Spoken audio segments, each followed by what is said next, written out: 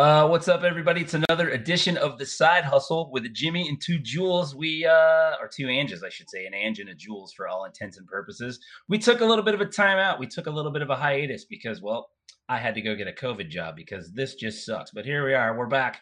We're back here telling stories, and today we have one of my favorite people, and I know the girls on here will agree. Timmy Carlson, how are you doing, good sir?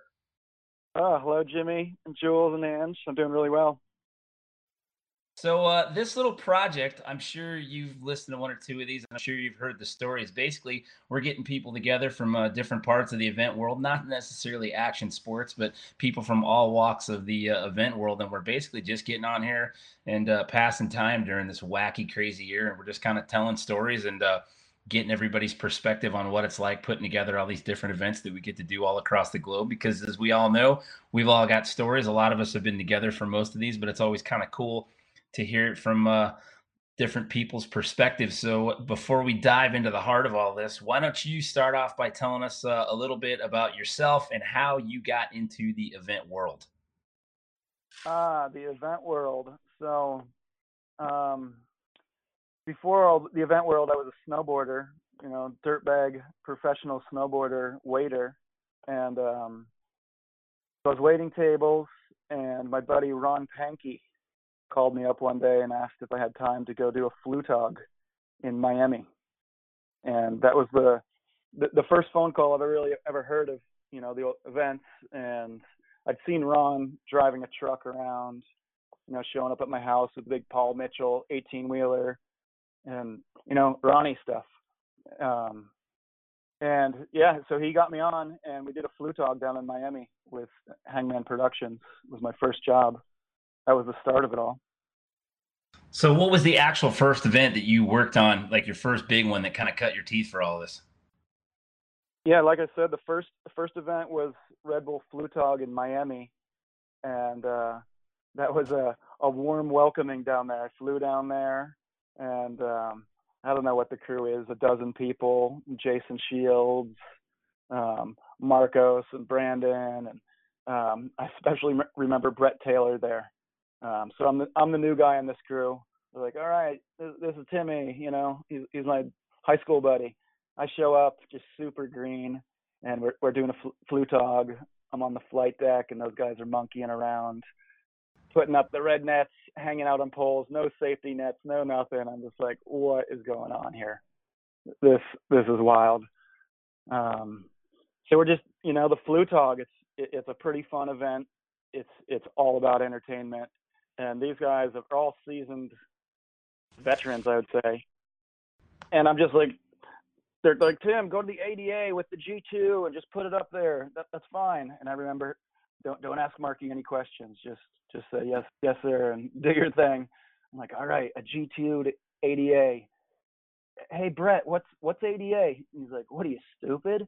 I'm like, well, just classic Brett. I'm like, no, but what's ADA? He's like, dude, it's American Disability Act. Everybody knows that. I'm like, yeah, okay, well, what's a G2?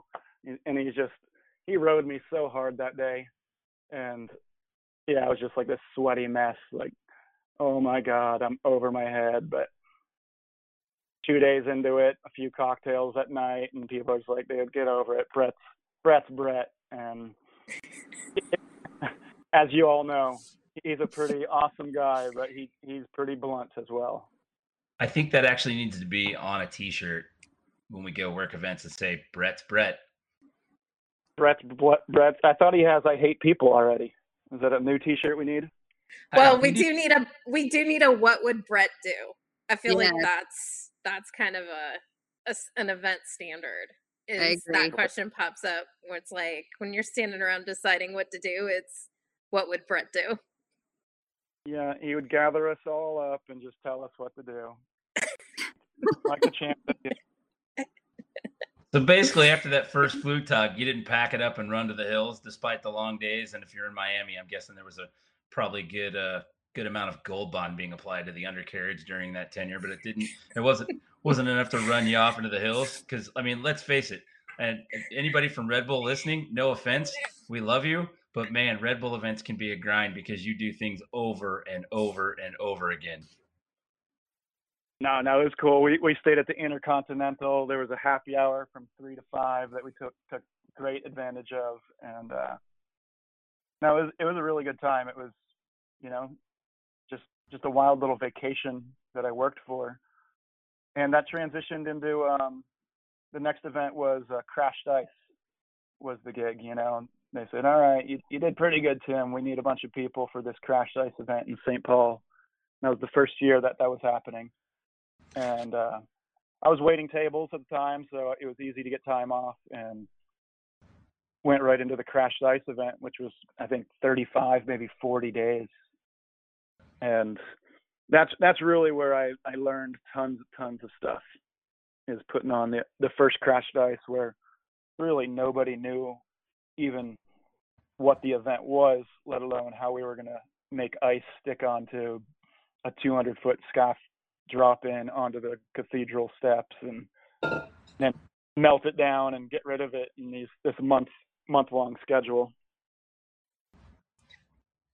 Little did you know the process that you were going to be in for.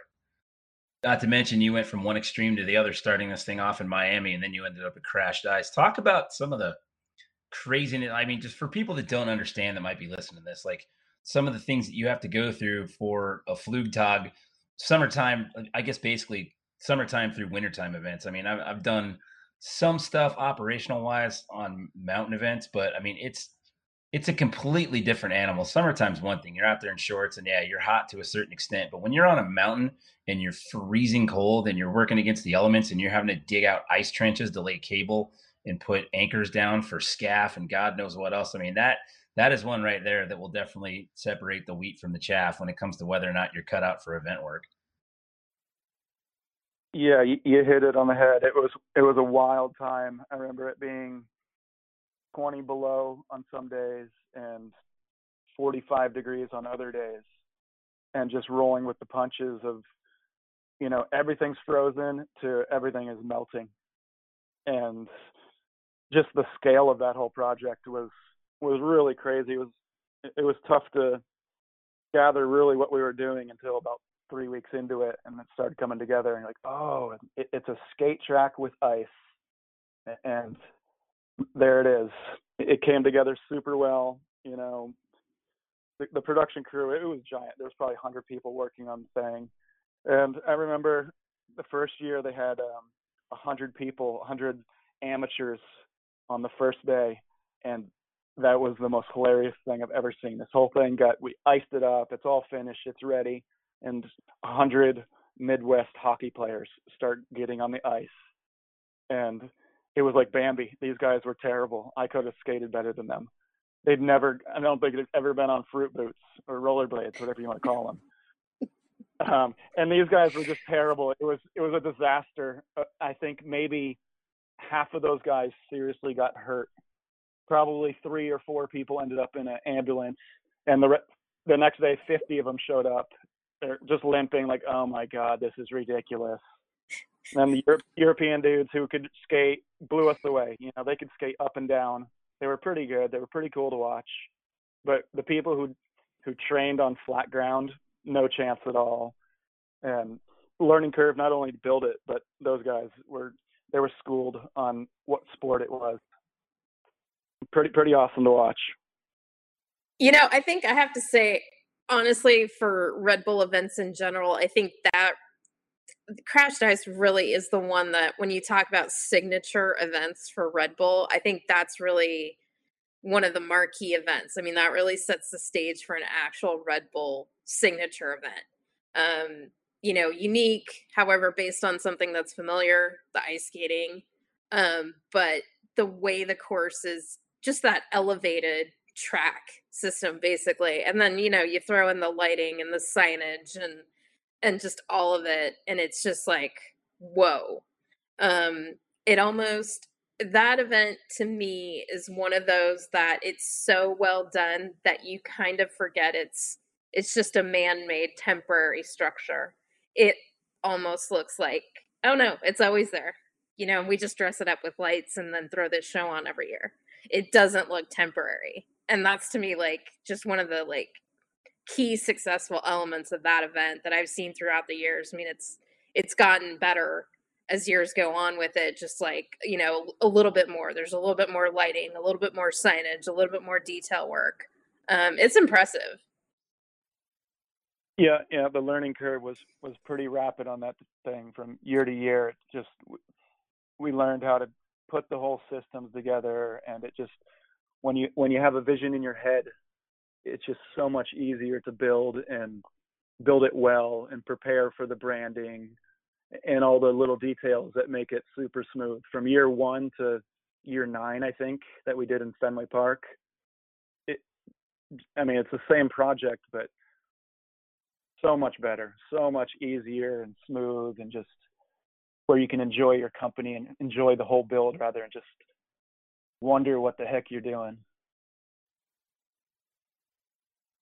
So kind of on that same kick, what give me some of the standouts, some of the top ones that you've worked on. Doesn't necessarily have to be Red Bull, but overall in the span of your career, what would you say were some of your favorites or most memorable? Man, so my career or event history here was definitely almost all Red Bull for the first 3 or 4 years. You know, I got to thank Andrew Markey with Hangman. He trained me and let me do my thing and let me be me. And that was the time when we were doing 8 flute hogs a summer, and we were doing 3 soapbox derbies and doing 2 cliff diving events. And my whole schedule, all of a sudden, I didn't wait tables anymore. I was a Hangman character. I took it on and embraced it and just started traveling all around. But the first time I did cliff diving was in Boston, and another one where we're on top of I think it was the Contemporary Arts Museum, right downtown Boston Harbor. Who was it? It was The Extreme was the scaff company at the time, and they put these 100-foot pillars in the water, in the sound, all the way up to the building, cantilevered it out, and that one was pretty damn cool to be around. And that was one I really was impressed with. The athletes, the divers were super impressive to watch, and the build was really dang fun. Building a diving platform 100 feet up on top of an art building, and those guys are like, what is going on up there? And I'm jumping on the diving board, and I'm hearing on the radio, jump a little harder, see if there's any flex. And the manager is like, no, stop, I've got $2 million worth of glass art underneath you, stop jumping. I'm like, this is pretty cool, I like this. So I think the cliff diving is probably my favorite event for athletes. And I think the closest event and the wildest run event was honestly the Global Rallycross, the GRCs with both you and Jules and Ange. It was our favorite. Our favorite. We had a tight crew. We came in when I think the Andretti's were having some internal problems, and their whole production crew was breaking up, and we showed up with Eric Matijevich and States and Kingdom, and we came in to, I don't know, clean up the dirty diapers that they had. And it was a mess. You both know how messy it was, but it was so damn fun to have a tight crew. It seemed like everybody was pretty seasoned on our side, and just watch this debauchery around us. And we just kind of put our stuff together, put the fencing and shitters together, and all right, you guys do not know what's going on, but this event is going to run. The public's going to be safe, and it was super fun I think we did it for a couple of years, and I really enjoyed them. There was a long leash that we had there, and yeah, the GRCs, I actually do miss them, kinda. I think that was. Yeah, no, I was just gonna say that was like what it was like being on close to being on a concert tour, but like your state, county, fair concert tour circuit, not like a real legitimate stadium tour. Your state and county fair concert circuit. That's a seriously bold statement. What's funny is the GRC did come to the Evergreen State Fair here in Monroe. It's probably one of the only times I've worked around my hometown is the GRC came to Monroe. And I was like, oh my God, they're at the fairgrounds. This hillbilly event is going down. As we know, it all did go down. Yeah, they came through here one year in South Dallas and at the state fairgrounds here, and I wasn't even in town, but I thought it was funny that they were here and they were at the state fair. People were like, "Oh, any tips?" I'm like, yeah, don't get shot. I do remember stories. That was one of the ones I missed. It was a conflicting schedule event, but I was glad I missed the Texas event, hearing the stories. Yeah, it was the same weekend as X Games, I want to say, that year. I haven't done X Games, so I don't know where I was at. There was but didn't they got kicked out of it? I mean, technically the rally car got kicked out of X Games, right? I mean, dropped or whatever. I don't know the semantics behind all that. I've heard bits and pieces, but I don't know enough to actually speak as to why they're not there anymore. I don't know. I just remember the stories from the one I worked in Phoenix that one year, where the wind decided to pick up everybody's easy ups and throw them around that one afternoon.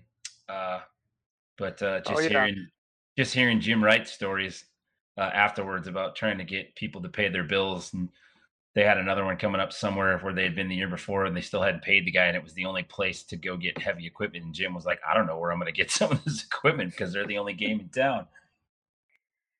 Where didn't we have Tim, which is the one where like something flooded and like wasn't it you like and Titchener?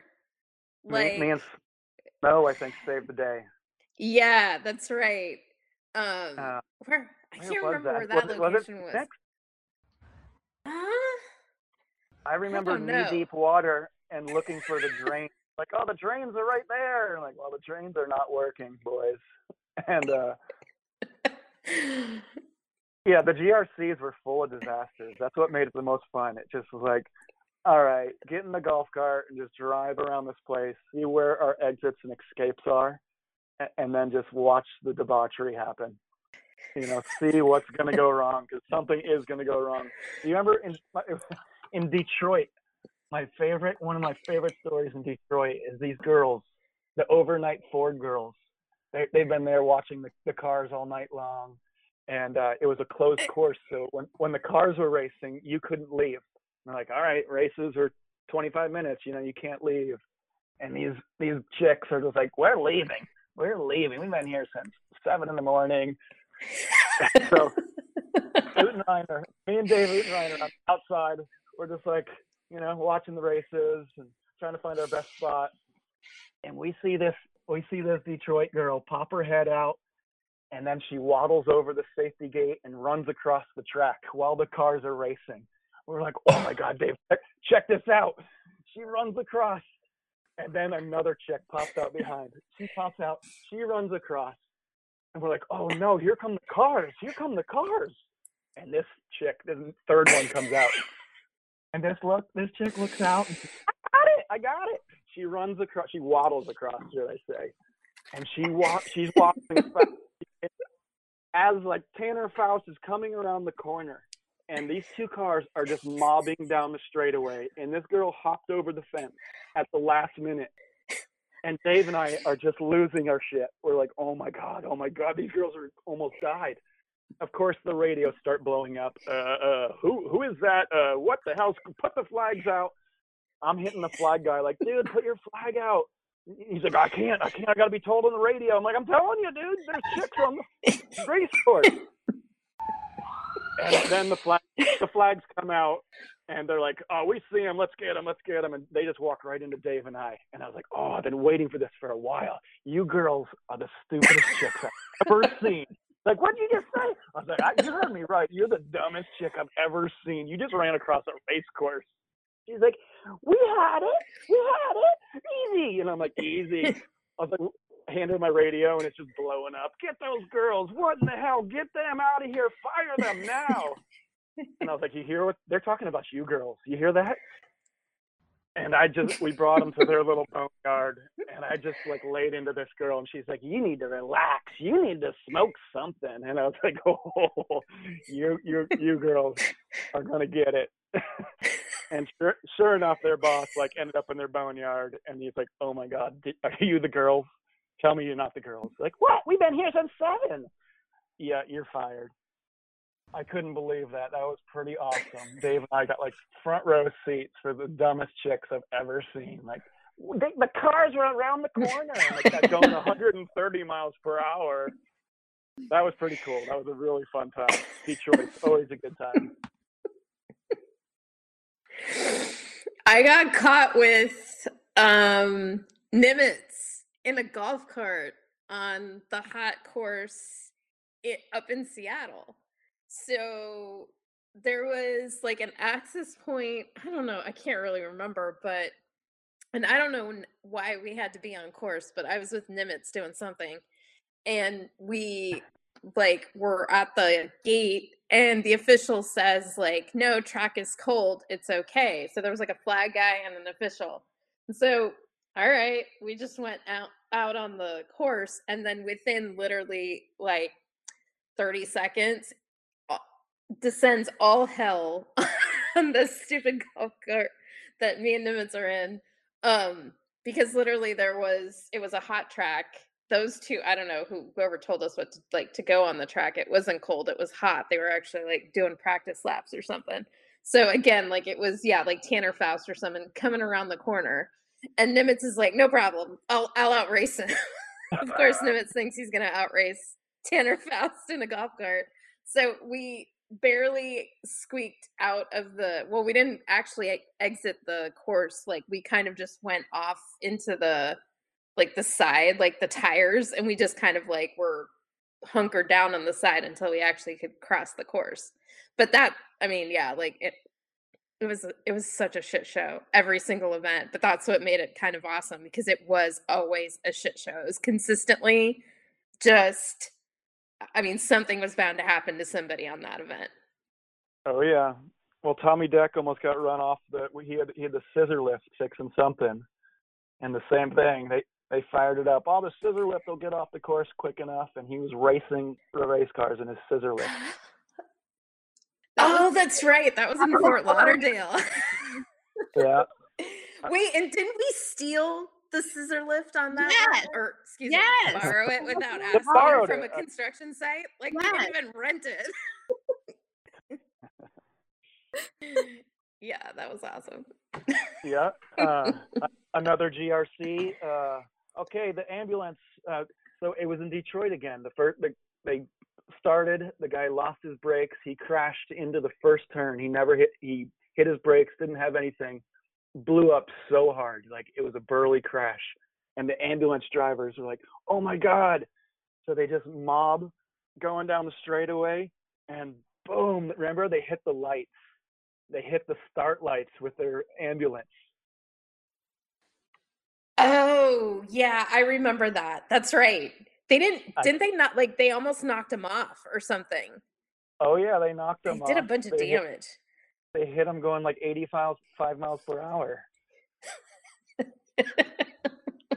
And then I think we went out there and like tried to get the lights off, and they were like hanging. I remember there was like coat hangers and fishing line and just the craziest hanging lights. I was like, oh my God, who hung these things? I hope we didn't do that. But no, that's the boy. Those the track boys. Like, well, the track boys are fired because this thing is janky. Everywhere, every course, there was something. It was so much fun. I loved it. Yeah, it's true. It was pretty fun. I don't know, Matijevich and Tess, how they dealt with the upper management on that stuff, but they held us together pretty good. Sounds like it was tough because they were just. No, sorry, I was just gonna say it was tough for them because they weren't getting paid. You know what I mean? And that was the bottom line. I mean, that's what killed it. It was just there was no money for that thing. And I'm surprised it lasted as long as it did. I have to say they did a really good job of making an event happen for as long as they made it happen with pretty much no money to support any of Yep. it. So Yep. Big props to Tess and Eric for taking care of us, the workers, and hopefully they ended up making it right business wise. But I remember one of the last races, and we're in San Francisco or LA. I think we were in LA, and good old Chip comes up to us. Hey, you guys, we're super far behind. You need to get on the track and help us pull lines. And we were all knew we were getting hosed. None of us had got paid yet. And I'm like, you know what, Chip? You gonna pay us? I think I said. And he said, what? What do you say? I said, yeah, your lady Helen Waite has told me like she's paid me 5 times. And now you're asking me to go above and beyond. I don't know, man. I think we're just gonna sit here and wait and do our thing. And Matijevich came up and said, hey, check your email, check your bank account, and he paid us all that day and said, dude, go help out this whole gig. And I thought that was big of him. And he took care of us rather than taking care of himself. And Chip can eat a hot dog. That guy is he's Malibu's finest, or whatever you want to call him. But he's a real Eat piece a of work. hot dog. I think that's our first PC insult on the side hustle. Am I allowed to say eat a dick? It's the internet. You can say whatever you want. Nice. And my kid's not here. Yeah, my kid's 13 right now, dude. We had the best wrestling match today. I was giving him purple nurples. I had a Kimura on him. I was choking him out. I was like, oh man, this is almost the end of it because he's getting bigger than me. So much fun. So, have you ever heard of that book? It's about Motley Crue. It's called The Dirt. I'm talking about the book, not the actual movie. I've heard of it. I haven't read it. So basically, it's a bunch of stories about those guys and how they came to be and how they're all miraculously still alive after all the drugs that they've done. But one of the things that's cool about the book, not the movie, is the fact that it's the same stories, but it's told from all different points of view from the 4 band members plus their manager and other people that were close to them during that time frame. So we've kind of mimicked that a little bit. So we've told some stories on here, and there's a couple that pertain to events that you were at and that more specifically pertain to you. So now here's your chance to sound off and tell your side of it. So I'm going to go ahead and gaslight this fire. There was a certain time at Straight Rhythm. I wasn't there for this one, but I heard that you had a little bit of fun one night and got super drunk and you were a little rough around the edges the next morning. This is your time to shine, Timmy. Defend yourself. Tell us your side of the story. Oh, no. There's nothing shining about that moment, Timmy. Straight Rhythm. Yeah, I remember for sure. Straight Rhythm. What a fun event. I remember working 103 degree, good old Pomona, California. And all the details of, the big screen decorations and all that good stuff. I remember it was Frank Fiaschetti's first event as the big wig from Red Bull. And we pulled it off, whatever. It was another States and Kingdom event, and went off without a hitch.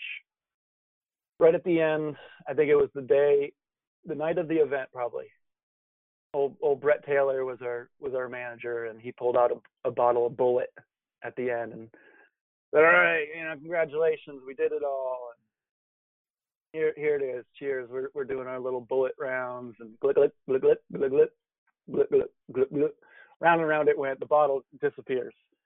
We're all pretty primed up, and he says, and the Red Bull party is going to go off tonight. It's at a bowling alley, so we're all going. And I love bowling. My mom was a really good bowler. Bowling is right up my alley. So I'm like, all right, cool. So we do the Bullet. I remember I have a couple beers, and we run back to our hotel, and the classic shower beer. Oh gosh, we're running late. Run downstairs, and I can't remember who the young gun was on that one, but he's like, Tim, yeah, here you got the alter ego, Jimmy. He's coming out tonight. I'm like, oh, Jimmy's not coming out. As he hands me a Red Bull vodka, and Red Bull vodka goes down. And yeah, so that was like basically my dinner was half a bottle of Bullet, a couple beers, Red Bull vodka. And did we get on the double-decker bus? I do not know what starts to happen after this, basically. And yeah, so I'm half in the bag before I'm leaving the hotel. And it was a night at the double-decker bus. Somehow I convinced the bus driver to stop at a liquor store because we're not wasted enough. And yep, we stopped at the liquor store. It was about the end of my memory, really. I remember pouring shots from the upper deck and somehow pouring the shots to myself. I don't know how that works, but pouring shots up and down, crazy bus ride. And yeah, so you get the point. I'm full, intoxicated, wasted, what we call Jimmy. Jimmy's in full effect. I have no clue what's going on. I'm wrestling Frank Fiaschetti, and I think he ended up punching me in the nose saying, dude, enough of you. It's not funny anymore. And I'm just bloody face going, yeah, Frankie, nice one. You punched me. Awesome. Dude, it was debauchery. It was so ugly. Those guys went to a strip club. The strip club's like, yeah, Jimmy's not coming in. Your buddy Jimmy, he's going back on the bus. So whatever, I get back on the bus somehow. And it's so horrible thinking of this night. But anyway, somehow I puke all over the bus. And then everybody gets back on the bus. They're like, dude, what the hell happened? I don't know. I'll clean it up. And I clean it up as this human sponge. And it was just the messiest night that I can't remember. Somehow I wake up in the hotel in somebody else's clothes, like stinking like booze and puke. It was horrible. It was just the worst. But I made it to work. 7 o'clock. Got in the minivan, got in the back of the minivan. Everybody threw their backpacks on me. We went to, what did we go to, IHOP or something, or Pancake House, Waffle House, I think. And I'm like, nope, I can't eat anything. And that was the beginning of the transformation of just the worst hangover I've ever had. Those guys, everybody ate. Jules and Ange, I think you guys were there just watching me through the window like, he doesn't look so good. And yeah, I didn't feel so good either. They bring me to work, get to the Pomona Fairgrounds, and I just stayed in the van till it got to 100 degrees, and I'm sweating profusely. And then I have to open the door to puke a little bit. So I puke, and I crawl into the office, and I cover myself in scrim. And I'm like, nope, I can't barely breathe, let alone work. And I remember about lunchtime, people came, all right, dumbass. Time to get up. Come on, suck it up, Buttercup. Nope, no, you guys brought me lunch. I had a fry. I puked that up. I covered myself in scrim. I went to the meeting at 5 o'clock. And I know what, you want me to puke at your meeting? Sure enough, I went to the meeting for a couple minutes and puked. Oh, the worst. And yeah, that night, I went home, just slept, and about 3 a.m, I cold sweated, woke up like, oh my God, what the hell happened? I barely remember anything. Next day, worst hangover compared to yesterday, and nobody's very happy with me at all. I blew off work that day and didn't get fired somehow. Yeah, I should have got fired, but I didn't get fired. Brett says, all right, you dumbass. Here's your punishment. You're picking up the entire fairgrounds. You're picking up all the trash. And I thought that was fair enough. I cruised around with a golf cart and 20 garbage bags or whatever, and picked up so much trash. It was the nastiest gig. I just sweated it out, whatever, made it through, tried to do my apologies to everybody, and everybody just gave me the whatever, Tim. You blew it. You put on so much work on us. It wasn't cool. And I get to the end, what I think is the end, and I'm like, all right, that's it. There's no more zip ties. There's no more trash. And I hear, oh, you think that was it? You go around the corner, they say there's more trash over there. I'm like, damn, there is more trash over there. So I pick up the trash. I'm like, man, there's piles of zip ties. I must have been seeing double over here. All right, that's the end. No, there's another pile of trash over there, Tim. I'm like, what the hell, man? I suck. I don't know. It happened a few times, and then I'm just like, I'm done. I'm done with trash. So finally, it all gets cleaned up. The debauchery. I turn into this human that actually looks like a person again, and I get through it. I profusely apologize to Tess and Matievich and everybody, and Frank Fiaschetti. I don't know how he didn't ever not let me onto another Red Bull event, but everybody, all right, you blew it. And I'm listening to your podcast a couple weeks ago, and I hear Miss Ange really didn't think the punishment fit the crime. So did you really throw all those zip ties around the corners, like on, on? Yes, I did.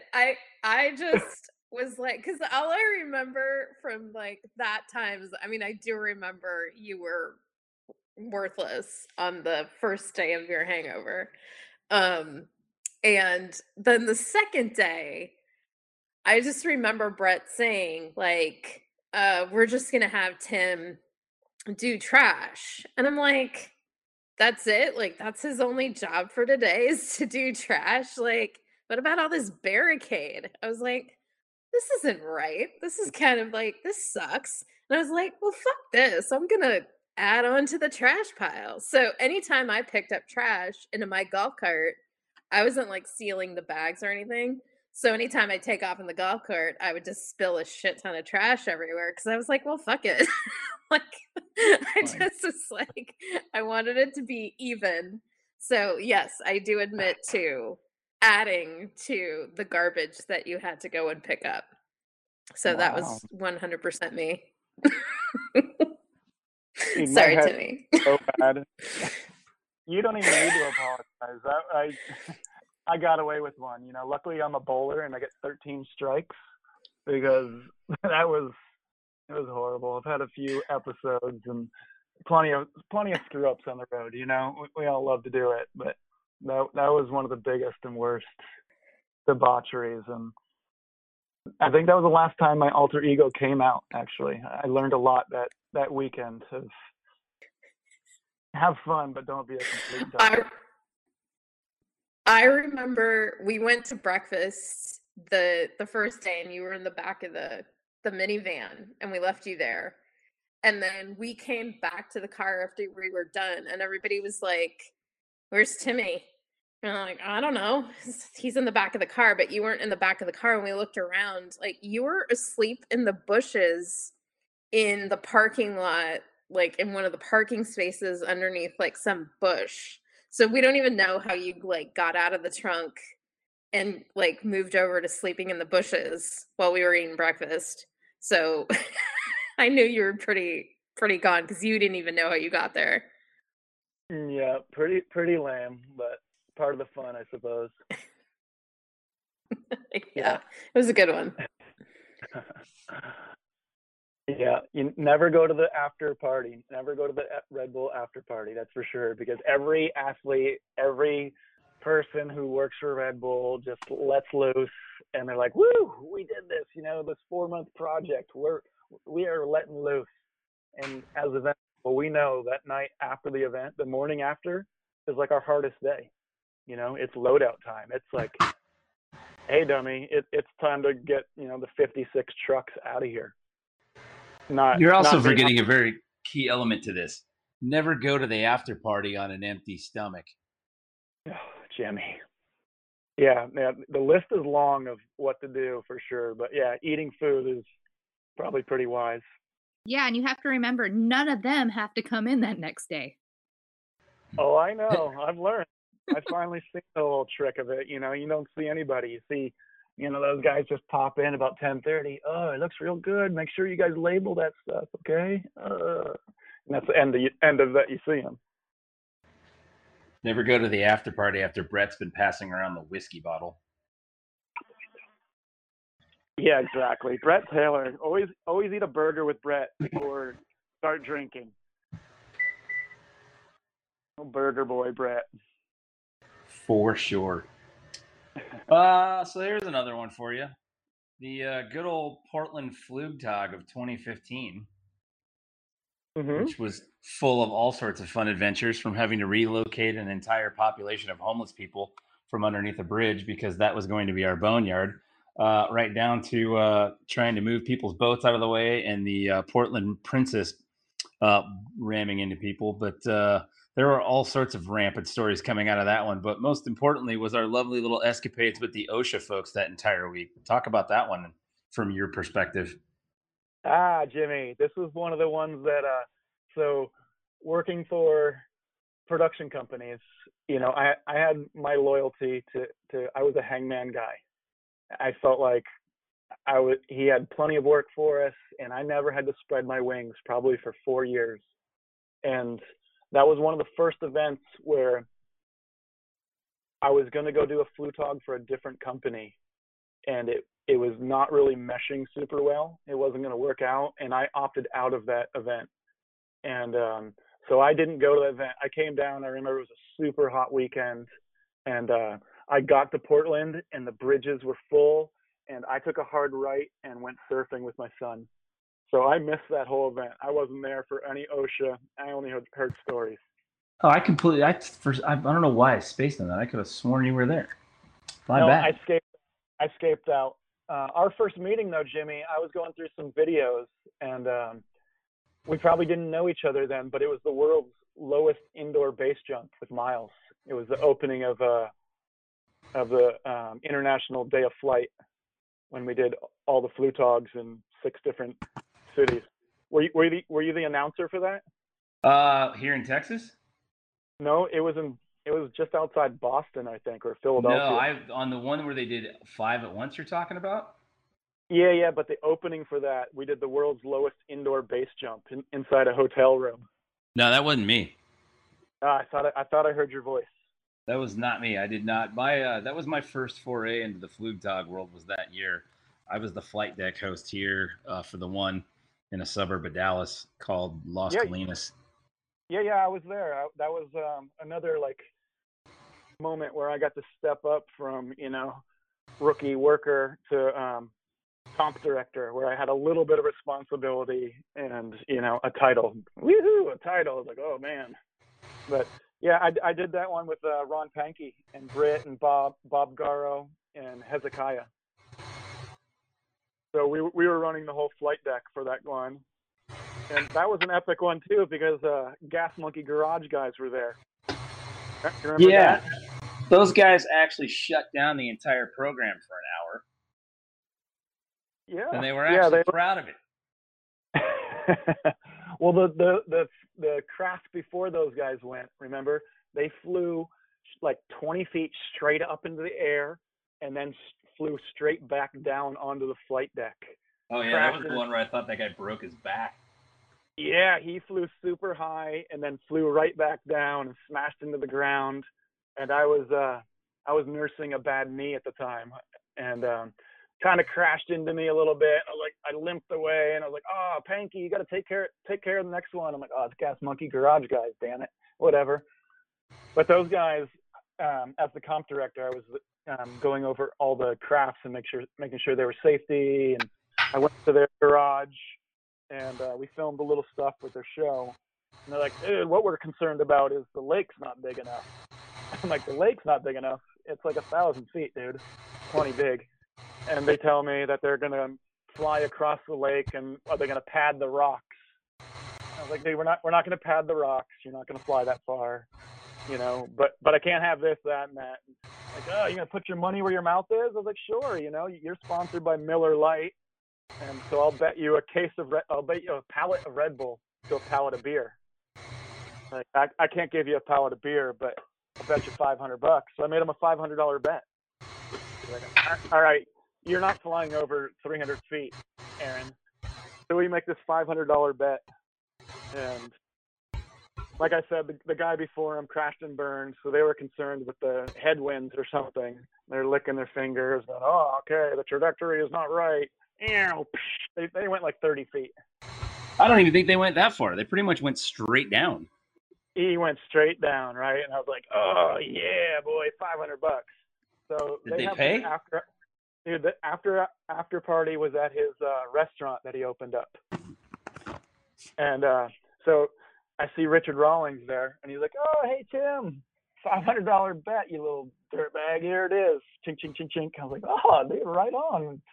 Way to cough it up." And he's like, "Get this, if you you donate that money to any cause, and I'll give you $10,000. I'll match that donation." Like, no way. So he ended up giving me $500. I donate the 500 to High Five Foundation, and he that night or the next day donated $10,000 to High Five, the foundation out of Tahoe for spinal cord injuries for skiers and snowboarders. So, well, that's so that awesome. that was super cool of Richard Rawlings. And we ended up on Gas Monkey Garage with this little piece. So my mom and kid was all proud of me for a hot second. They had all these video elements for that one with those guys, and they were all over the place. And for those of you that don't know, part of the caveat of a Flugtag is you're judged on your overall presentation of your idea of your craft. You have to do a skit when you get up on the flight deck, and then you obviously have to fly. And those guys, I guess, they put all this effort into the skits they did on screen, which don't amount to a hill of beans except for the People's Choice Award. And when you have a TV show, then yeah, you're definitely going to be the most popular person out there. But when they got up on the flight deck, they didn't do a skit. No, they didn't. He just got up there and he just started yakking away, and he tried to take the microphone from me, and I had to keep pulling it out of his hand, and he kept trying to fight me on it. So finally, I just kept walking away from him, and then he tried to grab my co-host microphone, and I looked at her, I was like, "Don't give him the mic. He'll never stop talking." So we just kind of walked around him in circles while he just rambled and rambled and rambled. And then they went and shoved their thing off the deck, and then half their crew wouldn't jump. And then we couldn't get them out of the water because half of their apparatus was down in the water, and the divers were looking for it. And he was actually proud of it and bragging about, "Yeah, we shut this whole thing down." I was like, "Proud of yourself, are you?" They did have a pretty cool craft. That thing was like titanium or something. It was an impressive, epically welded turd. It was impressive watching that thing go 30 feet straight down and sink. Yeah, everybody goes 30 feet. You're 28 feet up. The best part was at the end when they were doing the awards and they didn't win anything other than People's Choice. And we were running out of daylight, and TV production was like, "We're done, we're done, we're done." And he was ready for this big interview, and they're telling me like, wrap it up, do the winner's interview, get out. And he's like, "Okay, when are we doing ours?" I'm like, "We're done, man. We're taking the RF packs off." He's like, "Wait, what? What about the People's Choice interview?" I'm like, "There is no interview. See you at the after party, buddy." Oh, so tough being famous. He was not pleased. He was not happy with me that afternoon. I was like, "Man, I don't know what to tell you. I got somebody talking in my ear, telling me what to do. Like, I don't know what more you want from me, buddy." They want more TV time, Jimmy. I mean, you got your own TV show. How much more TV time do you need? I don't think you got your own show on network television. I don't think you need to be on a video screen in Las Colinas, Texas on a Saturday afternoon in September. I don't think that's going to bump your ratings, dude. Speaking of Texas, let's segue to this next story here. And I know that Angela's going to get all fired up about this one. So you talked about cliff diving earlier and how much you enjoy those events. So the cliff diving event here, when you have to work operations for that, that's another one of those jobs that separates the men from the boys. Yeah, it's Texas. Yeah, it's summertime. It's hotter than hell. But the area out where they do that, known as Possum Kingdom Lake, pretty much every lake in the state is man-made. So that used to be old farmland they just dammed up years ago with the Army Corps of Engineers. But it is hot. There's all sorts of crazy brush and trees that love to be super stabby and slice your skin. And on top of that, you got to deal with rattlesnakes. It is Rattlesnake Alley out there. However, the trade-off is you get to stay in these crazy multi-million-dollar resort homes.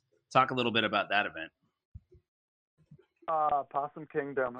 I always tell people that I love Texas, and they're like, "Where did you go in Texas?" Possum Kingdom Lake is such a cool venue. Like you said, you're staying in a pretty nice accommodation, big house, and once again, it's a hangman event for me, and it's a beautiful, beautiful scene. You're at Hell's Gate, and it's hard, whatever. You're huffing lots of lumber up the island and building, again, the 100-foot platform with the women's platform at 72 feet. And, yeah, we've had the wildest weather there. It's always like torrential downpouring, snakes basically falling off the cliffs everywhere you go. But instead of golf carts cruising around, we're using pontoon boats and jet skis. And that's pretty awesome to me, cruising around in jet skis and pontoon boats. So I've come to love the jet skis, and like, I don't know, I'll grab the jet ski. It's cool. So I'm turned into jet ski guy, and we've had all this debris in the water where it needs to be like spread around, and somehow their comp directors are like, hey, Tim, you're pretty good on that thing. Could you spread the debris around? I'm like, of course I can. So I've got to do these donuts in the landing and just hammer doing donuts, spreading all the snakes and rocks and sticks. Super cool. I thought it was the coolest thing. I was like, hey, I love this. I'm sitting there like safety guy, whatever, chasing drones out of the sky, being on a jet ski. Super cool, right? And then couple we've done it, I don't know, 2, 3, maybe 4 years there. So we've gotten pretty comfortable with the locals, and people know our name. We recognize them. And the last year we're there, we're doing it, and they're trying to set this record with, I don't know what it was, 20 people jump off the cliff at the same time, and all these people are retired cliff jumpers.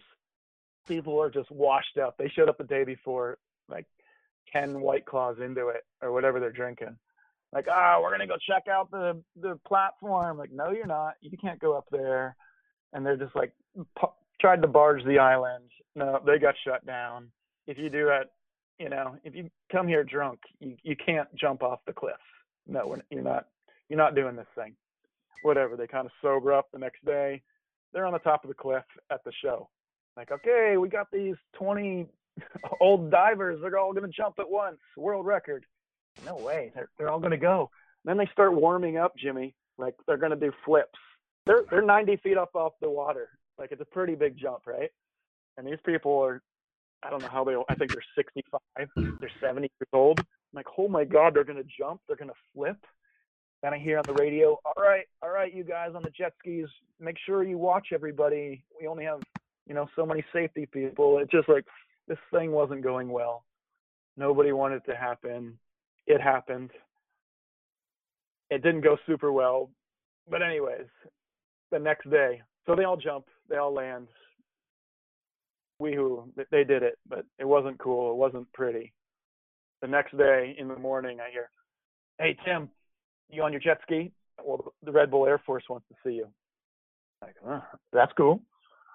So I go over to their boat. They're like, Tim, we hear you're a professional jet skier. I'm like, yeah, I'm getting paid. Yeah, I'm professional. Like, cool. We also hear you want us to land on the back of your jet ski. I'm like, yeah, I've been talking about it for like 5 years. You guys are into it? Like, hell yeah, Jeffro's into it. So the plan hatches at like 8:30 in the morning, and he's going to land on the back of my jet ski, He's like, all right, I'm going to go up there and do my 720. I'll be swooping, and you go, I don't know, 45 miles per hour. Let's do a couple test drives. I'm like, all right. So he's on the back of my jet ski, and I blasted away, do my speed run, and I hear on the radio, what the hell's going on? Stop that jet ski. And I'm like, whoa, hey, it's Tim. I'm doing my practice run. No practice runs. You guys got to do that. Nope, you can't cruise through all those boats that fast. I was like, okay, there's our practice run, Jeffro. That's all we got. So the plan hatches of, catch the parachuter on the back of my jet ski, and I'm nervously excited, super stoked that this thing's finally coming to premonition. And sure enough, Jeffro pops out of the airplane. They've got their smoke going, and I hear Miles on the microphone saying what's happening. All right, he's coming. And I'm like, oh my God, this is really going down. I'm on my jet ski. I see him, and I see him do his 720 swoop. and I start going.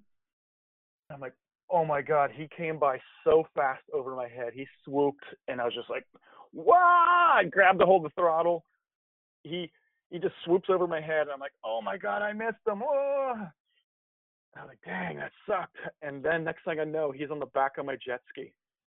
Like, whoa, and he's all, got it, keep it going, keep it going. He wanted to like have it fly out of the venue, but he landed on the back of my jet ski like it was no thing. I didn't even feel it.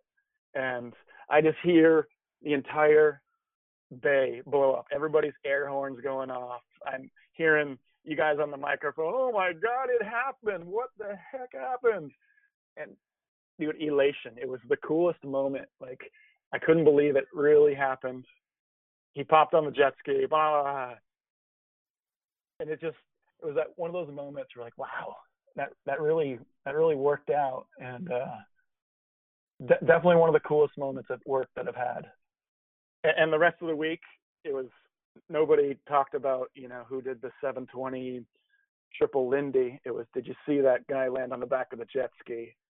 And I was, just cloud nine for a week or two on that one. It was pretty damn cool. Yeah, that was a pretty wild one. I was working with the judges on that one. And I remember sitting on the top of that platform barge and looking over and seeing him coming down. And then I remember seeing you, and I'm like, what in the hell is he doing? And I was like, oh, he's actually going to try to land on the back of Timmy's jet ski. And then I couldn't believe that worked. I mean, with how perfectly that worked out. And I mean, you heard it. I mean, the roar of applause that came out of that cove with all those people on those boats was absolutely insane. And it was just one of those moments where like the hair on your arms and the back of your neck stands up. It was nuts. Yeah, epic moment for sure. I've tried to do it, I think 3 or 4 more tries now, and I've come close once, but I haven't got him on the back of the jet ski. And, I'm disappointed. And then I hear Jeffro's side of it. He's like, Tim, nobody died, dude. This is a good day. We're having fun. I'm like, oh, you're right. This is like us doing stunts for fun. Nobody got hurt and nothing to be ashamed of at all. It was just that one time, everything aligned and boom. Can't wait to try it again. I think Parks Bonifay tried it the next year with me, and they didn't even come close, and I've always come pretty damn close to them, catching them. So I feel like I've got a little match to it, and it'd be nice to practice, but no practice runs. It's just right in front of 10,000 people. Do it now and don't ever do it again. So can't wait for next time is what I say. Yeah, it's just one of those magical moments where it all comes together the first go around. Yep, you got it. It was magical. Yeah, I think, you know what it was about it too? It looked like effortless, because you just kind of like looked like behind your shoulder and just like you were smiling and you were just cruising on. I mean, that's what it looked like you were just cruising on the lake on your jet ski, and this guy just kind of like floated right in. I mean, it did not look rehearsed at all. It looked super natural and super casual. I think that's why I always like that, watching that clip, because you made it look super easy. Like that was just an easy stunt, where I know it was far from that. Yeah, I felt like it was easy too, but then I couldn't ever reenact it. So I realized how special that moment was. And then ended up going on the Today Show. I think, who's the anchor for that one? Carson Daly. Said, oh, look what happened today at the cliff diving. And I got like 50 phone calls like, Tim, you got turned on the Today Show. You're on it with your jet ski stunt. And it just, turned out to be a pretty cool act. And like you said, it was just super natural. It just like happened. We thought about it and I concentrated and boom, it worked.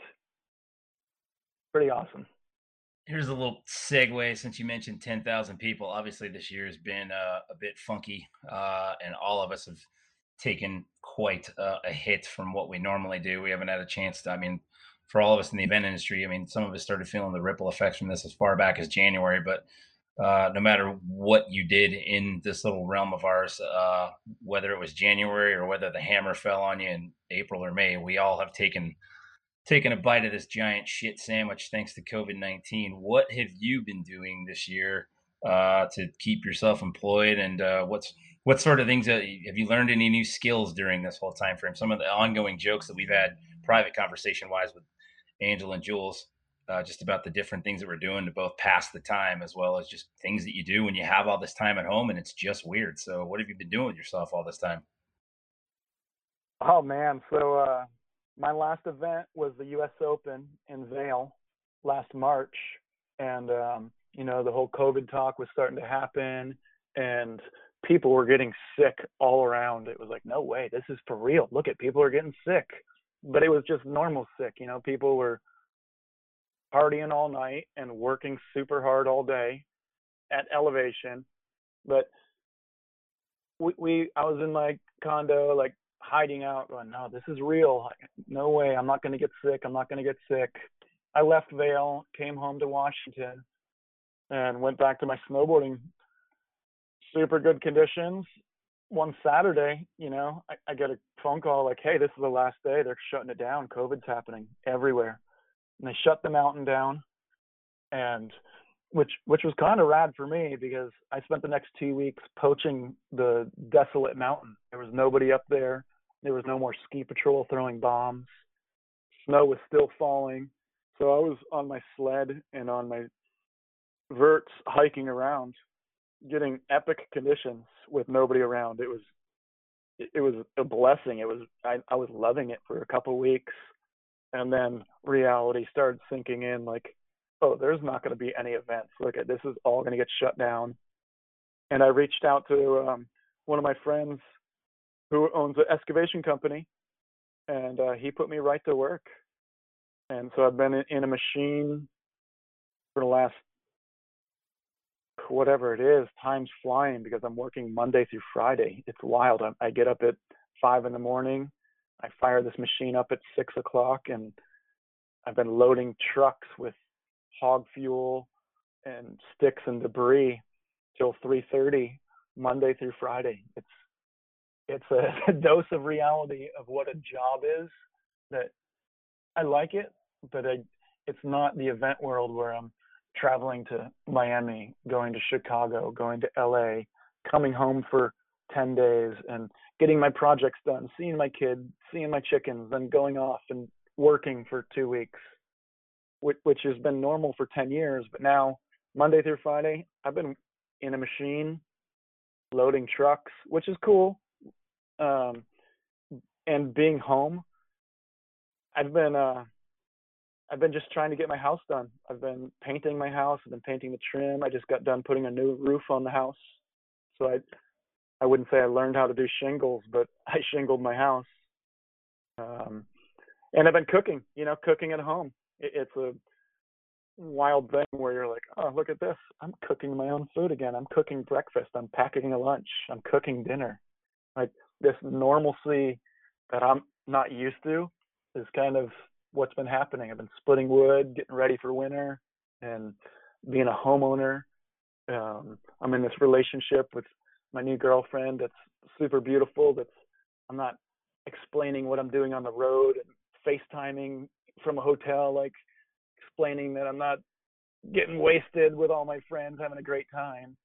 And things are, I wouldn't say normal, but it's grounding. So I've been grounded over the last 9 months, and it feels really good. I've got a 13-year-old son that I'm putting a normal schedule on, and so things are good, considering I've got a job, paying my bills, and I'm watching the crazy world around me. I live in Monroe, Washington. That's a pretty small town, and I'm just minding my business, really, and not getting out there and getting caught up in politics or pretending that I'm some health critic saying a mask is going to save the world or a mask isn't going to save the world. So I'm just trying to, be even keeled, get all my ducks lined up, and I'm certainly looking forward to doing my next event. But I'm also cautious about flying somewhere where shit's going crazy. People are sick and people are dying. So I'm just trying to mind my own business and be happy and healthy, which I am right now. I think you just summed it up perfectly, and it's good to hear your voice and good to hear that you're doing well. Angela, Jules, closing thoughts for Mr. Carlson here? I'm just glad you're doing well, Timmy, and it's been a long time since we've chatted, and I have not ever seen the footage of you on this jet ski, so I'm looking forward to going to watch that.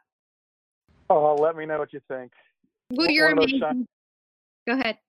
It's just one of those shining moments. I'll be stoked for you to watch it. Well, you're an amazing human, so I'm sure it's going to be exciting to watch. I do appreciate those words, Jules. Yeah, miss seeing you. Can't wait to see you at the next event. Yeah, I hope it's in Pomona, of all places. You know, it's funny to want to go to Pomona, California, but I really do hope to see all three of you guys there. Well, if I get off of this catalog photo shoot, I'll be there. Yeah, Jimmy, tough being a rock star. I'm a PA on a catalog photo shoot. I seriously make country farmhouse walls for a home goods catalog right now. When I'm not doing that, I drive a liquor delivery truck. Nice. That is my COVID world right now. And then in between that, I make miniature squirrel tables that screw into tree trunks, and I make bread and pies. Did you get my order for the squirrel picnic table? Because I think that's amazing. You really want one? Yes, I do. All right, I'll ship you one. I got a bunch sitting in the garage right now. Send me your address. You got it, buddy. I've got a great squirrel. Awesome. I love hearing it. They like walnuts. And Ange, you're going to have to get out of San Francisco because that's not a place that I want to come visit anytime soon. No, seriously. No one should come visit other than Jules. But no, it's you know what? I don't even know what's going on in my own city. I'm pretty much hermit, kind of just stay in my own little square and avoid pretty much everything these days. And that's why I'm so stoked on doing this stuff, because it just it's funny. I've had a conversation with Jules, and the event stuff for me was pretty much my whole everything. So everything that I did was tied into the event industry. Yep. All my socialization and my travel, I got a lot out of it. And so hearing your voice and this rehashing some of these stories, some of the things that I forgot about, is just it really boosts my spirits. It makes me happy for a little bit at least, just because I miss it so much. So but it makes me happy that I hear you're doing good and everything like that. That's number one, so I hear it loud and clear. I was gonna say, Timmy, I think the reason why you didn't get fired from Rhythm Event is because you are always so positive and making everybody laugh, and you just have such a great attitude. And I think we all really appreciate that when we're having some hard times or late nights or whatever. So keep it up. I will. I'll do my best. I definitely love people, and I got lots of love for my coworkers. Yeah, makes me happy. We love you too. Awesome, you guys. Well, is this the end of our White Claw and the end of a conversation? It is. I got to go back to knead and dough. All right, my friends. Well, I appreciate the opportunity to talk with you. Yeah, good to hear from you. Yeah. Stay healthy and stay happy, you guys. You too. Likewise. And expect updates on this new girlfriend. Yeah, I will. Okay. She'll make the gram soon. All right, my friends. Well, it's dinner time here.